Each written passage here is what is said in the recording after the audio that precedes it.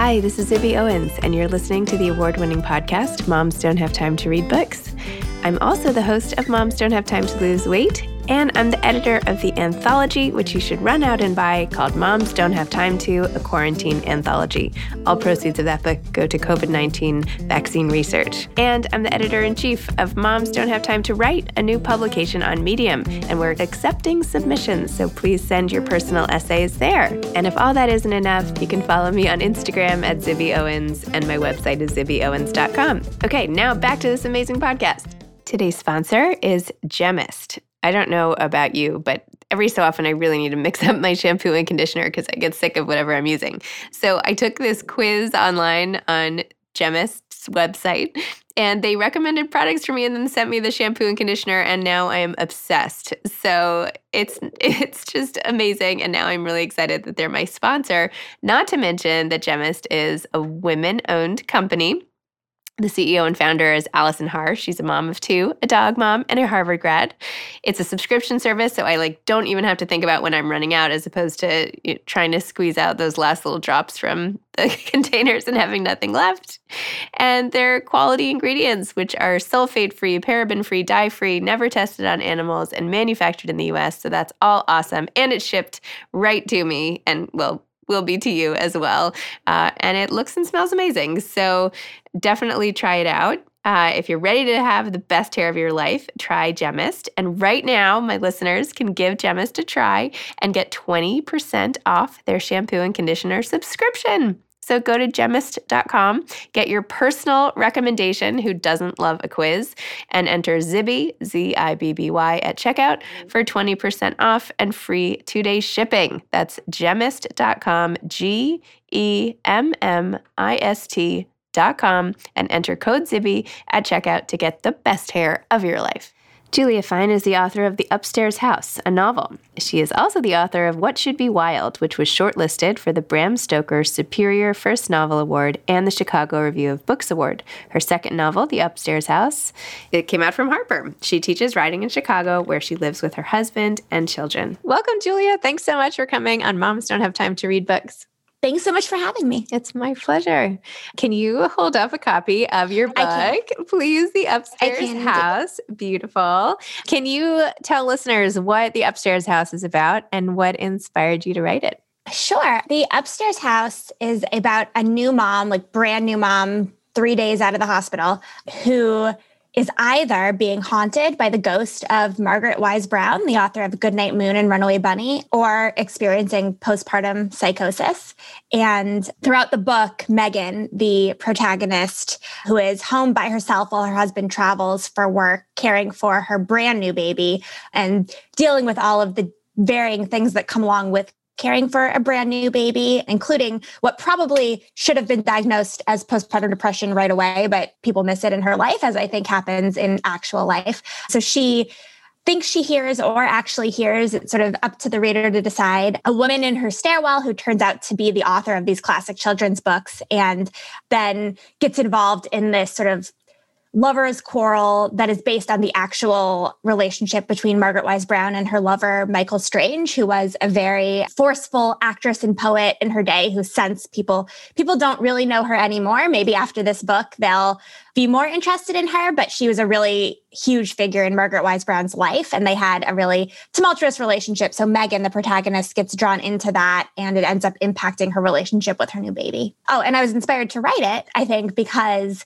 I had my first baby in 2017, and I was the first of my close friends and family to have a baby, and I felt just so totally blindsided by what caring for a newborn was actually like, just in terms of the physical demands on your body and how mentally you end up having to shift from being who you were before the baby to becoming a parent. And I thought I knew what that meant. I really didn't know. So I knew once I had gotten through the thick of it that I wanted to write about it and write the kind of book that I felt would have been a little bit more honest about what that experience would be like and might have prepared me a little bit. And at the same time, I was thinking, as a novelist, that postpartum period where you're the only one awake looking out your window at weird hours and you're not sure, like, why is my hair falling out? Is this normal? Is it normal that my baby's doing this? Like, it just is so ripe for psychological horror.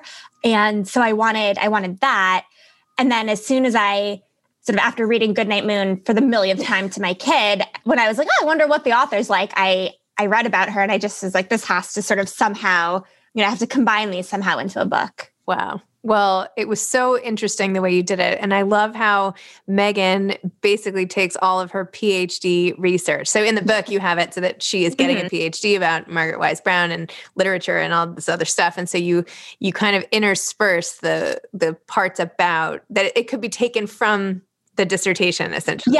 Yeah. And so you see it going back and forth. So there's a reason, like, it's not just from Goodnight Moon. Like, there's a reason why. Oh, yeah. She's not just a tired mom reading. Yeah, exactly. She actually has the information. Yeah. Yes. And some of the scenes were so chilling. Like, I couldn't believe, I mean, I don't want to give anything away, but the one when she first goes out for the first night and leaves the child with the babysitter, and how does she feel about it? And then what happens when she gets home, and sort of this gradual unraveling of her sense of what she believes and normalcy. And then you see in the book the people around her starting to catch on to her, psychosis or the reality of her situation. So it's very, engrossing. And then your mind is also trying to catch up too the whole time, right? Like, is what's going on? Anyway, it's very cool.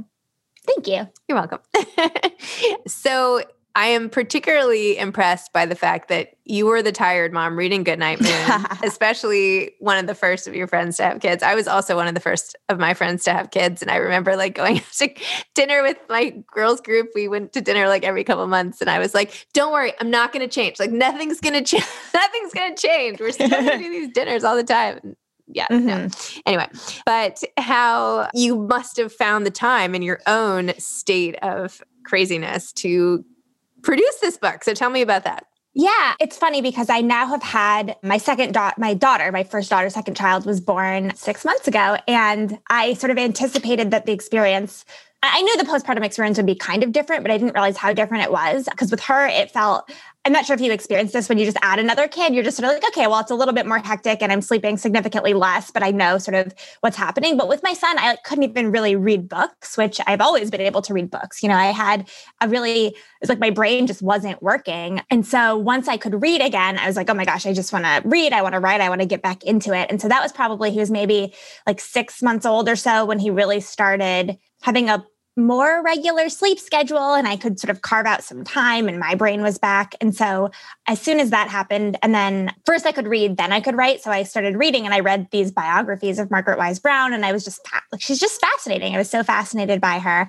And then as soon as I think maybe when he was 1, I started using nap time and just saying to myself, okay, I'm just going to go. The second he goes down, go in, like, sit at the computer, force myself to do it. I know he's going to wake up any minute. And so it sort of was like a push to write faster. And of course, I'm very, very lucky to have a supportive spouse who was like, take the weekend, take this, like, I'll use my day off to let you do your work. I think I can't even imagine how a new mother who doesn't have sort of childcare in any way at all, or doesn't have a supportive partner, or is working. I also am lucky because I had been teaching writing at DePaul University, and I basically stopped when my son was born. So I was just parenting and writing. So that also allowed me to do it. If I'd had a full-time job, I think we'd be having this conversation like 5 years from now.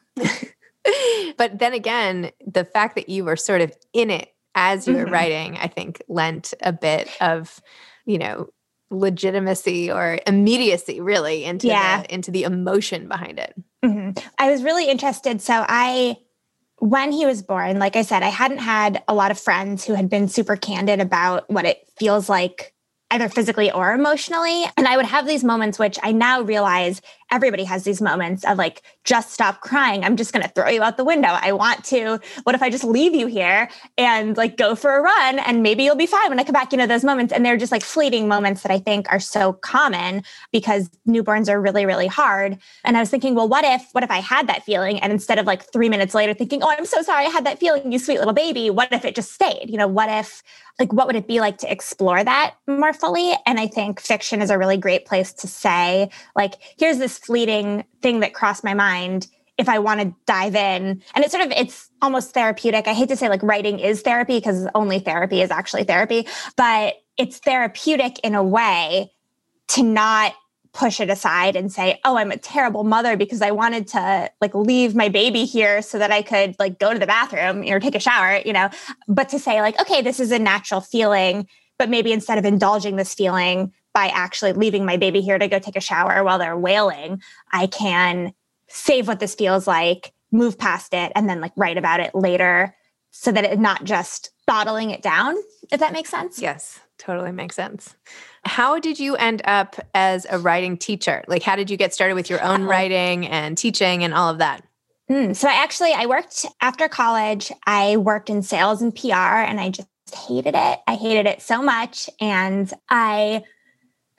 one day I was either going to go to law school or I was going to be a writer. And obviously everyone said, oh, maybe go to law school because that seems a lot more viable. And I one day just quit my job. I said, I think I'm going to apply to get an MFA and nanny for a while. So I nannied for about a year and a half full time while writing. And then I nannied all through grad school. So again, like my kid experience, it's just insane that I wasn't more ready for this. But I got my MFA at Columbia College, Chicago, and I taught there while I was getting my degree and while I was writing. And my first novel actually was my thesis at Columbia. And so after that, around the time that was publishing, I was adjuncting at DePaul. I've taught a few different, through classes through Catapult, has a really great online system. I'm actually on the faculty at Story Studios Chicago, which is sort of the equivalent of Grub Street or Catapult or something in Chicago.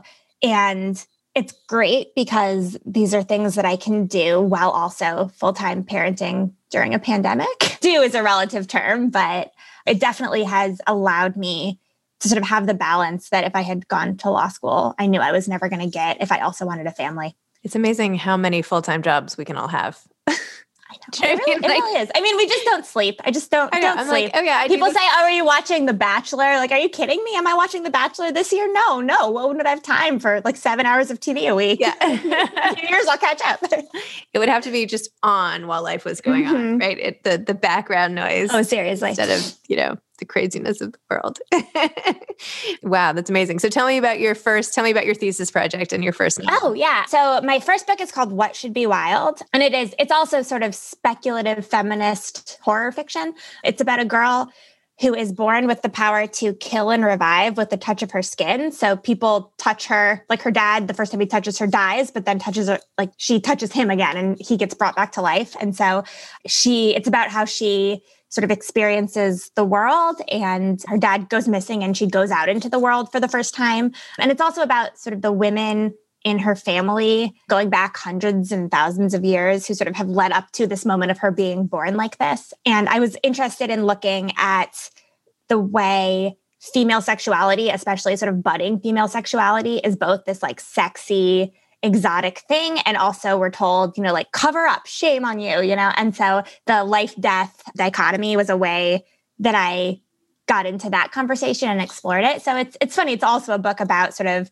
female desire and shame and the way we sort of have to navigate socially and also reckon with what we actually want. So talking to you, you seem like this young, beautiful, peppy, oh, thank you. Super positive, cheerful, young woman. And yet your books have this dark side to them, right? They both. They're definitely dark. Yeah. Yeah. I didn't read the first one, but the second one for sure has this alarming, even alternate reality darkness. Where is this coming from?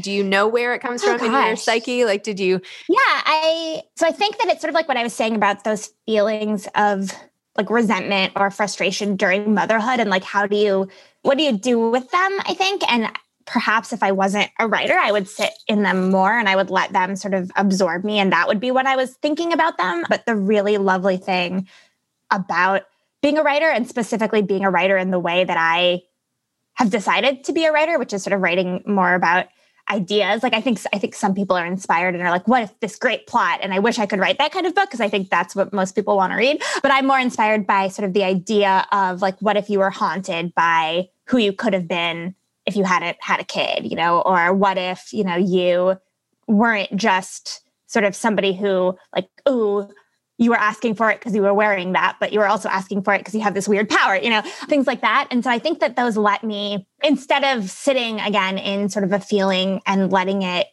become part of me, it becomes part of the writing. And again, I want to urge, like I've heard so many people say, oh, like writing this book was therapy. And it's like, I really don't think so. I think, they're two separate things. It is sort of cathartic to sort of write out these feelings.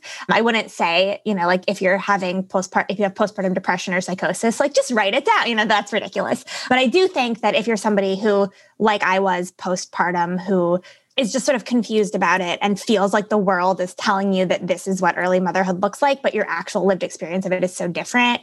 Writing about it helps, like talking to friends about it helps. And so I think I'm able to like be slightly more optimistic today, January, whatever it is, 2021, because I sort of have that other outlet. Well, it's good to have a venue. I mean, the truth is no matter what you think about motherhood, until it happens, you really have no idea. Yeah. I mean, nobody's life looks like Instagram or TV or whatever the depiction you think it is not.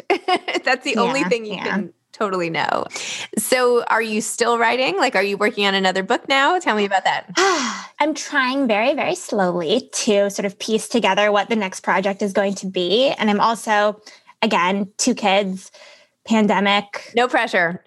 I'm trying to give myself like this book releasing, trying to also teach, trying to also sort of do other work. So I'm trying to just give myself more space, more time. I felt a lot of pressure with this particular book with The Upstairs House. I felt a lot of pressure there to sort of establish a career and get my foot in the door. And just because I had a kid didn't mean that I wasn't going to keep producing. But now that I A, have 2 kids and B, have 2 books, I think I'm trying to be more gentle on myself and less stressed about the fact that I'm not already in a 3rd project. And I didn't mean to add to the stress, but no, not at all. Not at all. Because if I had something, I would want to really be talking about it. I think had, this past calendar year looked different, maybe I'd have more, but I'm trying to say, I have 2 kids and I'm healthy and, the writing will come back. So Margaret Wise Brown in the book is like a major character in a historical fiction, if you will, and her relationship with Michael Strange, who's actually a woman, which I had to like keep rereading to make sure I got that right. If there's something that listeners didn't know about Margaret Wise Brown that they could take away just from this conversation and then go back to reading Goodnight Moon tonight, what would you want to tell them? Like, what would those nuggets be? Oh gosh. Well, I think, so you read Goodnight Moon, you think like, oh, she's the old lady in the rocking chair, and that is just so far from the truth. She actually died at 42 of like sort of a botched appendicitis surgery. It's really quite sad. But so she was always young and she was a rabbit hunter. She famously gave an interview where she said, oh, I don't much care for children. She was bisexual. She sort of lived this really, I don't know if avant-garde is the right word, but very sort of bohemian, but with money life. She also came from money. And so she was never one to be like, I'm starving on the streets, but she was one to be like, oh, I forgot to pay my electric bill. She was just fascinating. And I think in knowing these things about her too, like, oh, she wrote Runaway Bunny, but she was like she would go beagling. She was a member of this beagling club and like would hunt rabbits. And that was like one of her favorite hobbies. And yet she wrote this book. It just it adds so much complexity to these children's books. So I would definitely encourage people not only to read and to read my book, but then to go reread her work with sort of that lens and see what they take out of it. Like you can't really look at Goodnight Moon and say, oh, this is kind of boring once you know that about her, in the same way that you might be able to if you're like, this is somebody's grandma, Do you know more about that particular book? Like, is there? Yeah. So that book she wrote, I mean, there's sort of a, like, the story that gets told is, oh, when she was a little girl, she would go around her room saying goodnight to all of her different things. And I think like there's probably some truth to that, but in reality, she was just a really prolific writer who she had worked for this, it's actually still a school in New York, the Bank Street School for Children, which started as the Bureau of Educational Experiments. And so it was sort of at the forefront of progressive early childhood education. And one of their projects was writing books at the time, there were sort of fairy tales and there were books for sort of like elementary readers, but nobody had really said like, oh, what if we give like 18-month-old babies books? What if we give 3-year-olds books that are like for them? And so Bank Street had like basically a laboratory where Margaret was part of a group of writers who would write something, who would bring it in, read it to the kids. The kids would say, that's not what a car sounds like, or, oh, that's yuck, whatever it is that kids say. And then they would edit it and adjust it until it became a book that really resonated with the age group that they were going for. And so most of Margaret's books were sort of written in that experimental way. And so my thought is Goodnight Moon is less about, this memory of childhood saying goodnight to things, and more about like, what do children need in the moment of going to sleep in terms of familiarity and routine. And then what I love about the book is she's like, let's just break that routine and say, goodnight, nobody. Let's go out to the stars. Let's do this, which is very in character for her to sort of not be able to stick to this strict script. But yeah, she wrote it. So she wrote it with Clement Hurd, who also illustrated Runaway Bunny. And another sort of reason that she seems to have been very focused on this particular book is he was just back from World War II and he was sort of at odds. And she's like, here's a project for you, my friend, come. She said, stay at my writing house. She had this writing studio on the Upper East Side that was this weird little house behind tenements. She is just such a weirdo. I love her. But she said, come stay at my house, come illustrate my book. And so it also there's a lot of love there in terms of trying to sort of help her friend who'd just been through this harrowing experience and was trying to get his feet back on the ground. Very cool. I feel like there should be a movie about her. Is there? I haven't. I'm knock on wood. No, I was shocked that there hasn't been more sort of exploration in film or television or other novels of her life. She's so fascinating. There's so much there. So, my door is open if anyone wants to work with me. So there you go. Awesome. Do you have any advice for aspiring authors, or maybe a snippet or two of what you teach to your students? Yeah. Okay. So I would say for aspiring authors, my biggest piece of advice, which is also the thing that's like the hardest to take, is if you are working on a draft of a novel, just keep pushing ahead until you have that full book, which you've probably heard from other writers before. It's so easy to sort of write the first chapter 1,000,000 times until it's absolutely perfect. But you might get to the end of a draft and realize that first chapter is totally wrong and has to go. And you've sort of spent all this time on something that isn't going to bear fruit necessarily. So I would say just keep pushing forward and sort of living in the moment. And if you can set up for your writing practice, like a particular candle that you light that gets you into that mindset, a poem that you read, a picture that you have by your computer, like anything that can sort of pop you back into that space as quickly as possible. That was something that sort of during my nap time writing practice was really key, to sort of have to jump back in right away. And also I think every writer goes through moments where you absolutely hate what you're working on and think this is the worst thing ever. How could I be doing it? And you just have to push past that, because you might wake up the next day and say, I'm totally brilliant. It's just part of the process. So mostly, I guess, don't give up in so many words. Love it. That is the best advice that there is. Otherwise, if you give up, there's definitely not going to be a great book. Yep, then you're done. Well, thank you, Julia. Thank you for your book that literally kept me, pinned to my couch, reading it, on my iPad. I was inhaling this book as, thank you. I think I read it over Thanksgiving, or I don't know, there was some holiday and my in-laws were all everybody was starting to eat dinner and it was getting dark. And I was like, no, I'm good. I'm going to sit right here. So thank you. That's the highest praise. No, it's true. That's exactly what happened. So anyway, thank you for that. And maybe we'll see your depiction of Margaret Wise Brown on the screen sometime. That would be very cool. We'll see. Thank you so much for having me. Okay. All right. Thanks. Bye-bye. Bye-bye. Today's sponsor was Gemmist, GEMMIST.com. Give it a try, 20% off their shampoo and conditioner subscriptions. Go to gemmist.com and get your personalized recommendation. Enter Zibby at checkout for 20% off. Thanks for listening to this episode of Moms Don't Have Time to Read Books. Don't forget to follow me on Instagram at Zibby Owens and at Moms Don't Have Time to Read Books. Also sign up for my newsletter at zibbyowens.com and sign up for my virtual book club and meet lots of authors on Zoom every other week. Thanks so much to Steve and Ryan at Texture Sound for the sound editing. And thank you to Morning Moon Productions for providing this fantastic intro and outro music.